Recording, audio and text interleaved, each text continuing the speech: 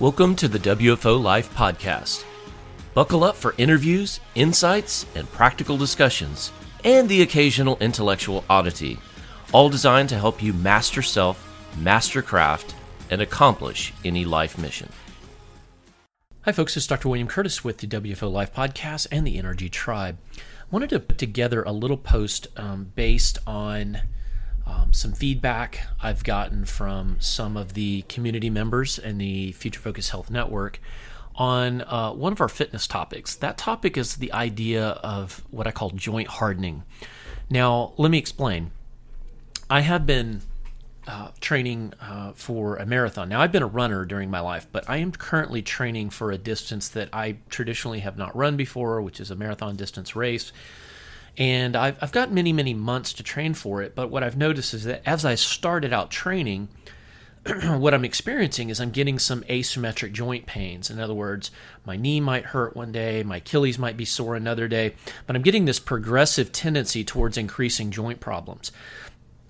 Now, what's interesting is I can lay off a little bit or rest an extra day, and that pain improves.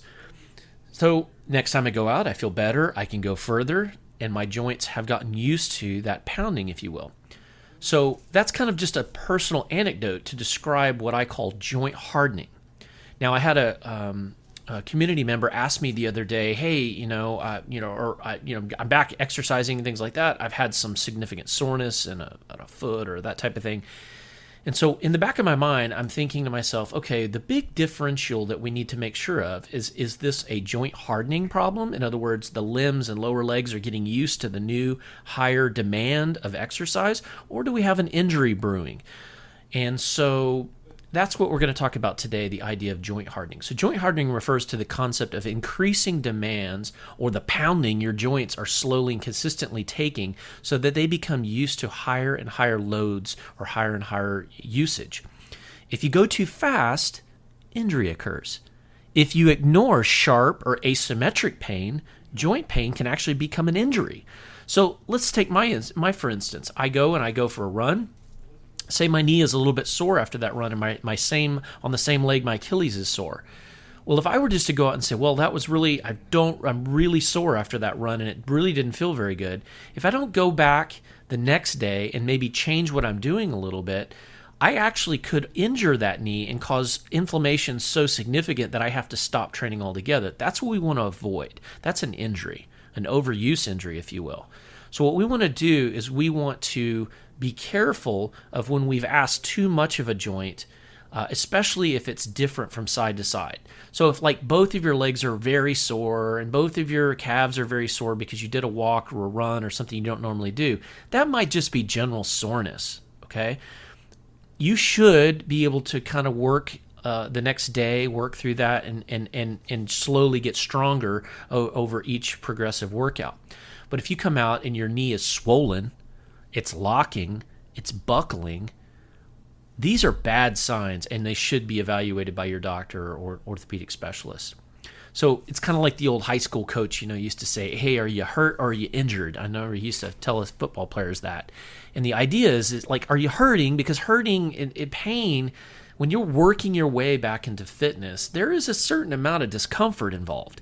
And it's not, it's the old saying, pain is weakness leaving the body. To some extent, there is some pain involved. And it's good to build a little grit and be able to deal with a little soreness. Take it as a badge of honor that you've got a little bit of soreness as you're moving forward.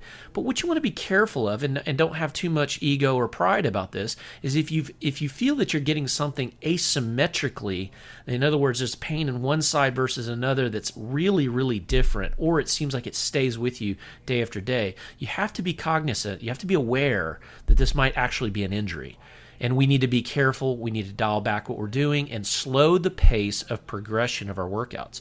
There's a term called periodization that I know I've used before in some of my talks, and I know that Dr. Sebastian Giraldo has used this in his talks when he's given talks on training youth athletes.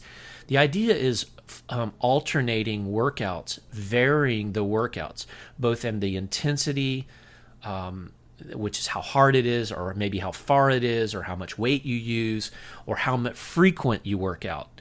These are the ways you can manipulate what you do. so that you can get your joints hardened and used to activity without waiting or stopping or receiving injuries. One of the things I always try to tell people, the big key things are watch for asymmetric pain or swelling. If you have those kind of things, consider decreasing the intensity, the distance, or the frequency of your workouts. Consider working around that offended area.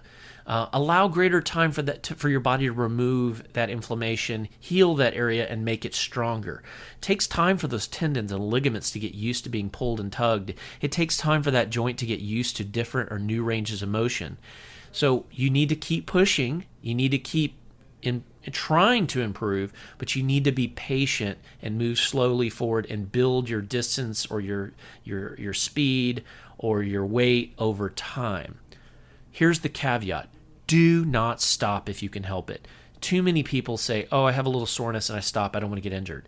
That is really not what you should do. We were meant to move. The human body was meant to move. Exercise equals longevity, health, and strength. Exercise makes us harder to kill, as Lieutenant Colonel Chris Story has told us in previous articles that he's written. Exercise makes our immune system stronger, more resilient, and resistant. Honestly, everyone needs more of that in the modern world, especially in the post-COVID-19 situation where who knows what's going on. Best thing I can tell you is you want to have a strong immune system. So this was just a brief little talk I wanted to do for you on the concept of joint hardening. I hope this was helpful for you, and I ask that you leave a comment. Give me some feedback. I'd be happy to kind of interact with people a little bit on this one, and give some examples of what you might be dealing with or ways you've worked around joint or muscle soreness at the early stages of a training program, or when you've stepped up a more significant training program rapidly. So I hope to hear back from you. Have a great day. I'm out.